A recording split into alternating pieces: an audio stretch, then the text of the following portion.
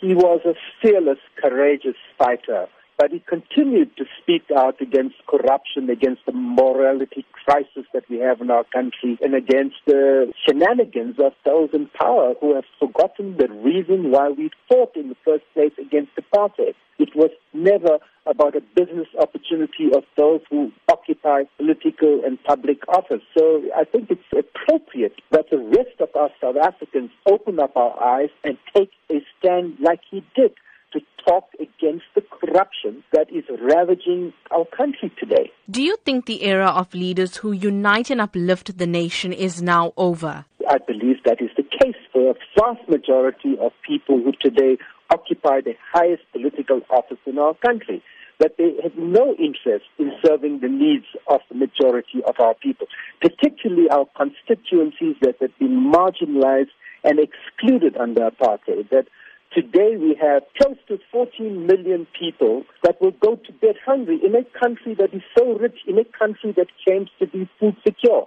and that a political party is voted into office to perform the duties and accountability and objectives of that constitution. And I think that's what today awakens in me. And we also saw a strong show of support for Finance Minister Pravin Gordhan as well. Absolutely. When the intention of changes is related to whether the finance minister is standing in the way of things that are not ethical and in the interest of our population and citizens, then I think we must raise our voices against it. We need greater transparency. We need reasons why he was recalled with his delegation. We want to avoid the repetition of what happened when the former and very competent Finance Minister, Taliesha Naidoo, was replaced. Sophie Williams-De Bruyn had a strong message for the youth, saying that they should not mourn the death of Ahmed Kathrada, but rather celebrate his life by fighting against struggles that they face today. What role do you see the youth playing in South Africa now?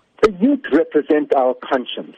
I think the demands they are putting for free, decolonized public education that is high quality is the right demand, because we are facing a context where a vast majority of young people coming out of 12 years of education have not been given adequate quality education, do not have the appropriate skills to find the jobs in a new world, and I think they face a very bleak future. So I think the demands of young people for land, for radical economic transformation, and for accountability on how government uses its public resources, which are coming from taxpayers, are very important. And I think that's conversation we should be having in the country today. The Constitution and our democracy cannot just mean the right to vote every 5 years.